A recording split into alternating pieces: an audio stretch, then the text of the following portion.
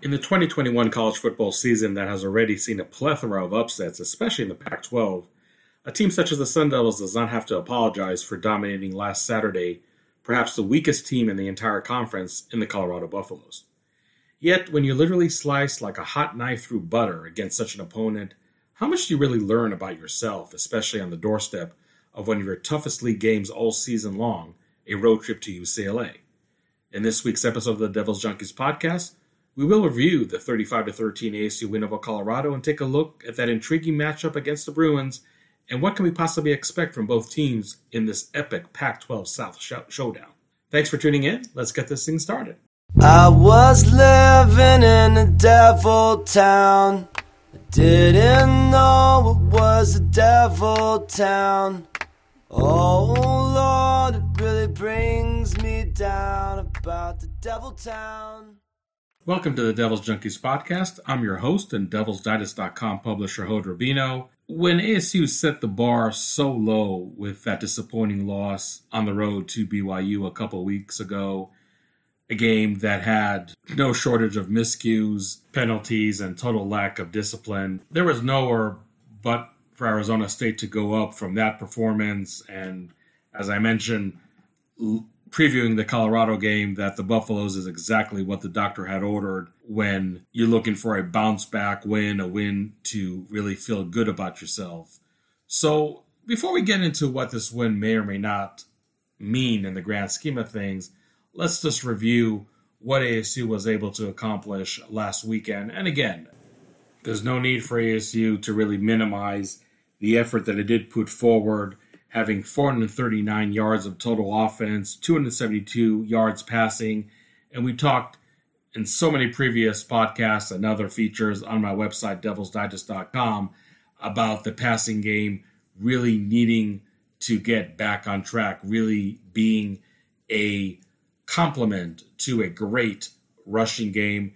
And maybe for the first time this season, we actually got to witness that in action. ASU has 272 yards passing, 167 yards rushing, maybe a little low on the rushing side, but when you talk about the best passing game effort of the year, I think that's one quote-unquote concession that you really have to take. I really thought that the passing game did show some creativity. Wide receiver Ricky Paracel throws for a 30-yard touchdown. Jayden Daniels, even though he did not have any touchdown passes, also did not have any interceptions. One element that he did have to clean up from that BYU loss, Daniels goes 18 out of 25 for 236 yards, a pretty clean game. I know that there definitely were some throws that were way too high, even to the 6'7" wide receiver Johnny Wilson, and Daniels, to his credit, as well as the coaches, did address that as an area that does need to be cleaned up. So I'm curious to see if that is a facet that is corrected in short order ahead of this UCLA game, and I think it's going to be a very crucial element in that game, and we'll talk about that later on in the podcast. But overall, I really think that the passing game was clicking, probably the best it has all year long. And you can talk about an opponent such as Colorado that is hurting on many fronts on both sides of the ball. But one interesting stat that Colorado had going into this ASU game is the fact that they have yet to yield more than 200 yards passing to any of their opponents, even though they came into Tempe with a 1-2 record. But when they left Tempe with a 1-3 record following this loss, it was actually the first time all year long which they did give up over 200 yards passing. And again, to an ASU team that their aerial attack, let's say, was not one that is really scaring opposing defensive coordinators on tape. So I think that was definitely not a small feat by Arizona State, especially on a night where the rushing game did take some time to get going.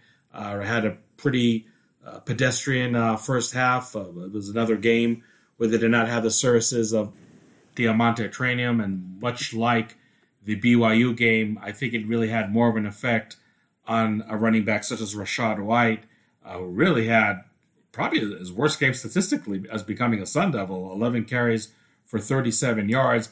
But Daniel Ngata, who was, again, the number 2 running back in this contest, much like the week before on the road at BYU, pretty solid effort, 7 carries for 33 yards. Probably the most notable stat in the rushing department was Jaden Daniels, rushing 7 times for 75 yards, and he did not have any sacks to offset those rushing numbers. So definitely good effort by the ASU quarterback, picking up the slack in the rushing game.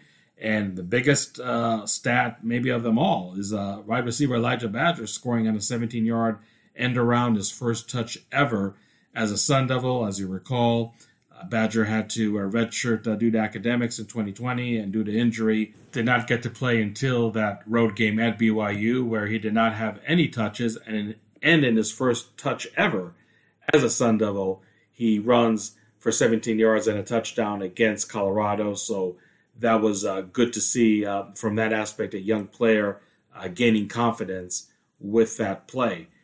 When you look at the ASU receiving game, Rachaad White, as much as he struggled on the ground, was absolutely formidable as a wide receiver with 5 catches for 70 yards, scored a touchdown, and I really liked what I saw from LV Buckley Shelton and Johnny Wilson, both second-year wide receivers, players that I think may have been affected more than any other newcomer on the team in that COVID 2020 season. And both of them do have career high in reception yards. LV Buckley Shelton, 4 receptions, 76 yards. Johnny Wilson, 4 receptions, 70 yards. As I mentioned a couple of minutes ago, if Jaden Daniels does not misfire a couple times in the balls thrown in Wilson's vicinity, I think Wilson definitely could have eclipsed the century mark against Colorado. Curtis Hodges, the ASU tight end, continues really to save his best for last in his last go-around in Tempe. Has another solid night, 2 receptions for 38 yards for the senior tight end. So you're really seeing a lot of promising signs from this receiving game. Even in a loss to BYU, I mentioned that you saw this component of the ASU offense start taking strides in the right direction. There may be baby steps, but still baby steps in the right direction. And I think that against Colorado, we saw even more progression in that manner. Offensive coordinator Zach Hill talked about Jaden Daniels probably feeling the most comfortable as he ever has been with this group of mostly young wide receivers. And it is imperative for this passing game, especially on nights like you had against Colorado, where the running game does take a little time to get going, to have the passing game play at a pretty high level and not have the offense stall at home against one of the worst teams, if not the worst, in the entire Pac-12. I also like the fact that the ASU offense really did clean up its act when it came to penalties. And sure, the last thing you would expect from ASU's offensive line in Sun Devil Stadium is to have a handful of false start penalties like they did in Provo a couple weeks ago, let alone having 3 false starts in a row like they did have against BYU. But nonetheless, I think just the overall cleaner, more disciplined game was really in order for the entire team, but also the ASU offense in specific. And in that instance, I really think the mission accomplished. And even though this wasn't what one would call a shock and awe performance by the offense, even though they did score 35 points, 7 points in each of the first 3 quarters and 14 in the last period. So it may didn't have a feel of an offensive domination, but I just felt that it really was effective. As I mentioned, the passing game was able to pick up the slack when the running game was struggling. And then in the second half, the script somewhat flipped, where the running game was more dominant and the passing game really didn't have to labor that much, if you will, like they did in the first half. So this is definitely a good foundation for the offense to build upon.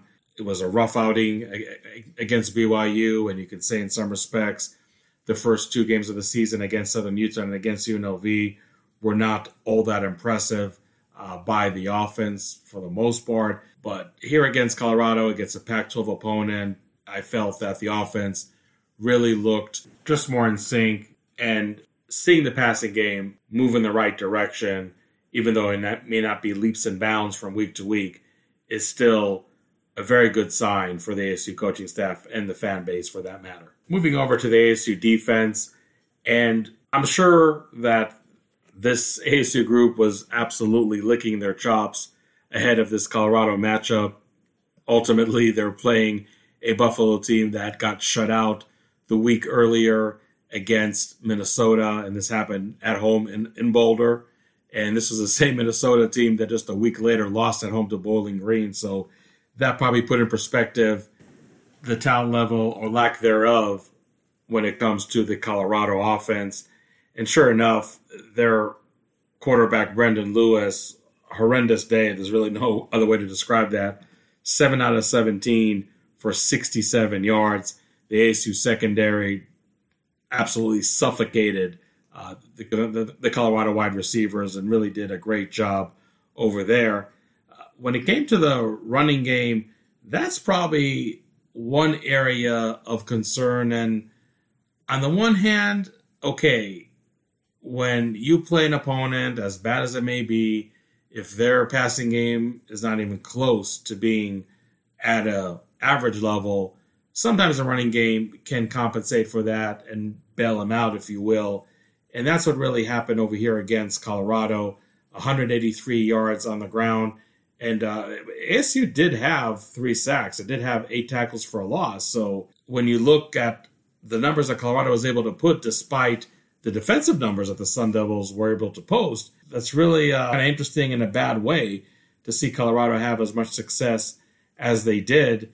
And really, a lot of it was attributed to the only touchdown that Colorado scored. They came blazing out of the gates in the second half, had a 8-play drive for 75 yards, and the lion's share of those yards were on the ground. So really caught ASU on its heels, and that scoring drive was really nothing but ground and pound. But give ASU credit. The next 3 possessions, Colorado did have to punt. 2 of those possessions were 3 and out. So I don't know if you would call that a wake-up call really early in the second half, but the ASU defense went back to dominating the opponent just like they did pretty much for the entire first half. And I'm not offering the next point as an excuse, but maybe more of an explanation, and that's the fact that ASU, partly because of injuries and probably because they really want to give their younger players as much experience as possible, did actually play a lot of newcomers, a lot of second-year players who really didn't get to play that much in the 2020 season. So I would say definitely in the second half, mostly, when you saw the Colorado offense come to life, so to speak, there were a lot of young and inexperienced players for pretty long stretches during those drives. So it's one of those vicious learning curves that the players themselves have to go through, that the entire team has to endure. But I do feel that a lot of young players will be better for it. And we saw Garen Stansbury and Joe Moore, young defensive linemen. B.J. Green, who got ejected for targeting, but another young defensive lineman that slowly but surely is really asserting himself in the 2 deep for ASU. We saw linebacker Eric Gentry with a couple good plays. So even though you had the veteran linebackers that led the charge in terms of the number of tackles for ASU, Merlin Robertson, Darian Butler, Kyle Soley, it was good to see those young players really step up. Also in the secondary, I should mention some other inexperienced players that I thought really made an impact, Tommy Hill and Mason Williams at cornerback. All in all, I see that as the cherry on the cake when not only do you get a convincing win, a Pac-12 win, but you're able to play so many players that are seldom used that now when a coach critiques their performance or they can even do a self-critique of their own for a change, they're looking at game film and they're looking at several snaps rather than seeing what they did or did not do right in practice. So I think it's really worth its weight in gold to have all those young players play and for the most part really play well, and really curious to see how much they are used during the rest of the 2021 season. defensive coordinator Antonio Pierce said after the game that we're not a school that redshirts players, and I don't think he was really even half jokingly when he did say that, because we know that there's going to be a lot of players, especially on defense, that are not going to be back for one reason or another in the 2022 season. So I don't think ASU even has the luxury or a prevailing thought that they need to really try and avoid taking off the redshirt tag over so many players on this side of the ball. I think it's imperative that those players get as much experience as possible. The earlier, the better, because really I think the tests are only going to get more stringent later on in the year. So good to see so many young players play and play well for the Sun Devils on defense. So that's going to put a bow on how ASU performed against Colorado, what our takeaways are from the Sun Devils Pac-12 opener. And now let's move on to talk to, again, a game that I described as an epic Pac-12 South showdown, ASU at UCLA this Saturday at the Rose Bowl.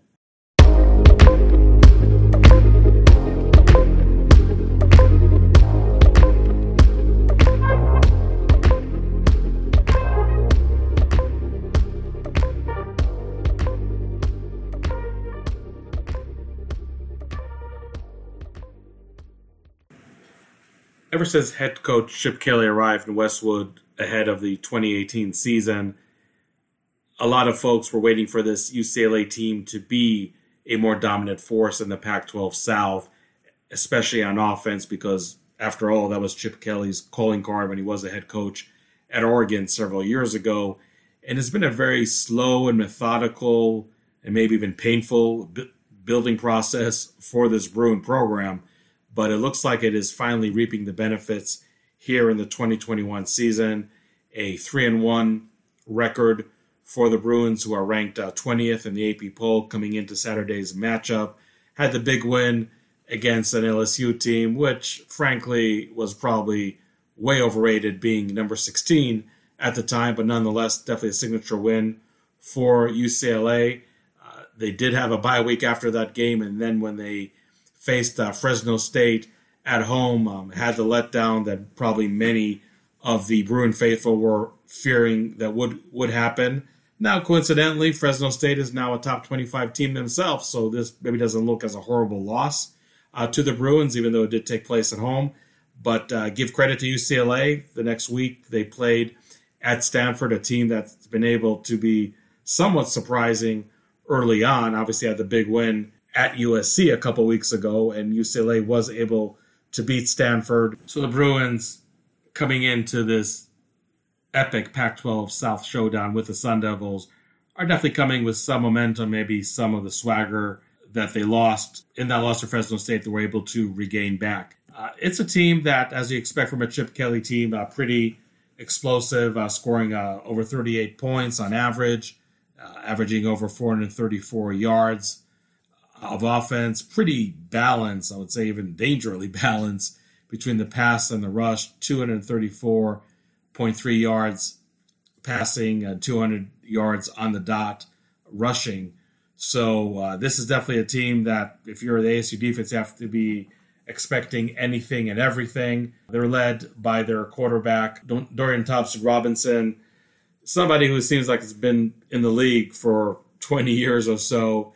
And I don't know if an enigmatic quarterback might be an unfair term to describe DTR, but somebody who has a unfavorable balance of great plays with some head-scratching plays. But overall, when you look at what he's able to accomplish so far through 4 games, 919 passing yards, only 1 interception, 11 touchdowns.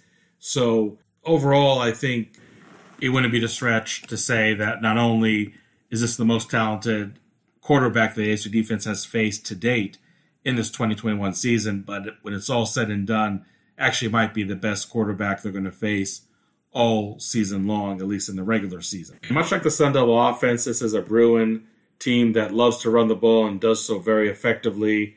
UCLA absolutely hit the jackpot in the transfer portal, where Michigan running back Zach Charbonnet, somebody who I heard a lot of glowing reviews back in spring practice from a UCLA beat writer, definitely is living up to some high accolades already been put out there in the preseason. He's averaging just under 8 yards per rush, has seven rushing touchdowns. Overall, in terms of all-purpose yards, has close to 500 yards after 4 games. So an absolute offensive weapon and probably a major headache for any defensive coordinator to deal with on any given Saturday. And they have somewhat of a 1-2 punch, just like the Sun Devils do, because behind him, they got another running back, Britton Brown, who averages over 5.5 yards per rush, scored 2 touchdowns, and is able to effectively take the load off of Charbonnet when needed. And Dorian Thompson-Robinson is obviously one of the better, maybe even the best dual threat quarterback in the Pac-12. And we did see ASU, even in a win against Colorado, definitely in a loss to BYU, and even in a win against UNLV, if you want to go that far back, that it has taken this ASU defense a while to figure out mobile quarterbacks and how to contain them. So you'd like to think that the experience that they really had in the last 3 weeks can somewhat prepare him to what Dorian Thompson-Robinson can present in terms of challenging this unit on the ground. So I think there's definitely going to have to be a lot of patience exercised by this ASU defense. They talk so much about having the clean eyes, making sure that they're not deceived by pre-snap motions, and Chip Kelly is an absolute master of that, and you can bet your bottom dollar that against a very good ASU defense, he's trying to even get more creative and really maybe throw the kitchen sink when it comes to all the bells and whistles that this UCLA offense has. So very curious to see how ASU does deal with the UCLA rushing attack. It's going to be one heck of a challenge without a doubt, and maybe even the tipping point as to whether ASU can come out victorious or not. And I don't want to minimize the UCLA passing offense, but you wonder if ASU, who's right now ranked 5th in the nation in passing defense, can effectively deal with the UCLA aerial attack, which is led by wide receiver Kyle Phillips, who has just under 300 yards receiving, but has already scored 5 touchdowns. And by the way, Phillips is definitely one player you want to keep an eye on in punt returns. He averages over 35 yards and just 4 punt returns this year. So that is definitely one of those maybe under the radar X factors that can really affect the game, because he is definitely capable of giving an already dangerous UCLA offense some great field position throughout the contest. And UCLA really, ever since Chip Kelly arrived there, has been able to produce some really good tight ends that are integral part of their passing offense. And their tight end, Greg Dulcich, only has 1 touchdown, 177 receiving yards on the season, but he's definitely one player that can explode at any given moment. And I know that ASU, especially in the loss against BYU, did have issues with the Cougars tight end in that contest, who actually scored 2 touchdowns on that night. So when you talk about, as I mentioned, previous contests preparing ASU for such a pivotal game against UCLA, you would hope that the lessons hopefully learned from that BYU game in terms of tight end coverage can be applied Saturday night at the Rose Bowl. It goes without saying that the ASU defense is definitely going to take its chances with the UCLA passing attack, as long as they can do a fairly good job in keeping the rushing game for UCLA in check. We did see Dorian Thompson-Robinson hurt his shoulder in the Stanford game, look like in a pretty significant manner. And as we're recording this podcast, looks like he is practicing as normal. But I'm curious to see how much effect that does have on the UCLA offense. First, on his throwing motion and his ability to connect with his wide receivers and tight ends, but also how many chances does Dorian Thompson-Robinson actually take now running the ball, knowing that he's going to be tackled and tackled hard with a shoulder that I got to believe is certainly less than 100% healthy. So even if he was fully healthy, I think that ASU, again, would gladly take their chances with the UCLA quarterback trying to beat them as long as they can crowd the line of scrimmage and really slow down as much as possible a UCLA rushing attack that can absolutely frustrate the defense to begin with and again, really just be the difference in terms of a win or a loss for the Sun Devils. When I look at the other side of the ball, and the numbers for the UCLA defense are so polar opposite, I don't think I've ever seen a Pac-12 team, let alone one that's in the top 25, have a defense that's absolute night and day between their run defense, ranked 5th in the country, and their pass defense, ranked 126 out of 129 teams, I believe, in the FBS ranks. And if you're ASU offensive coordinator Zach Hill, you look at these numbers, you look at the film, and you're obviously not going to concede the run from the get-go. This is the bread and butter of the Sun Devil offense, and it's not even close. You are getting DeMonte Traynham back after he did not play for the last 3 games, so that's a big boost for the offense. And as I mentioned earlier, I think it helps Rachaad White play at a much higher level, producing better stats, and definitely can even help a guy like Daniel Ngata, who may have a lesser role right now, but still is armed with a lot of confidence, and you don't feel like you have to really push the issue with Traynham and playing him for extended snaps because he probably has some rust to knock off. So I'm really, really curious to see in the biggest test easily this season how the ASU ground attack is able to deal with a very formidable UCLA front seven. But you talk about a UCLA secondary, and I'm sure part of it is probably maybe a lack of a really good pass rush, even though the front seven is playing very well against the run. And if you're an ASU team that has demonstrated some strides in the passing game, even though you're not going to give up on your running game at all and really try to make sure that you're as balanced as possible, does this UCLA defense entice Zach Hill to take more chances with the passing game, to maybe even be more creative than he has been in the last few games? Because it's a secondary that's very susceptible. And I'm not saying that they played a very weak schedule by any means. I mean, some would say maybe the hardest schedule in the entire Pac-12 to date. But with all the lack of success that the Bruins have had defending the pass, and even though this ASU aerial attack isn't considered to be one of the best in the conference right here, right now, there are enough weapons, and there is a very competent quarterback in Jayden Daniels that can inflict some damage on the Bruins. So I'm really curious to see what the balance that Zach Hill is going to look to achieve between the run and the pass. And does he still try to impose his will on the ground?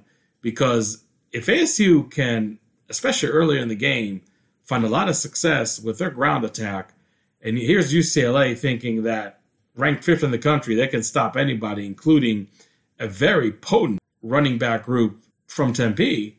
And if they're not able to achieve that, you just kind of wonder what it does to the psyche of the UCLA defense, and does that, by default, just open more opportunities for the ASU passing game, which, as mentioned, is facing a not intimidating secondary by any means when it comes to the Bruins. So the chess match is really going to be fascinating, I think, to see develop, and really curious to see how much emphasis on the run and on the pass Zach Hill is willing or needing to put early in the game, and how that approach does change in the second quarter, in the second half. So all in all, really intriguing matchups when you break down both the offense and the defense for both of these programs.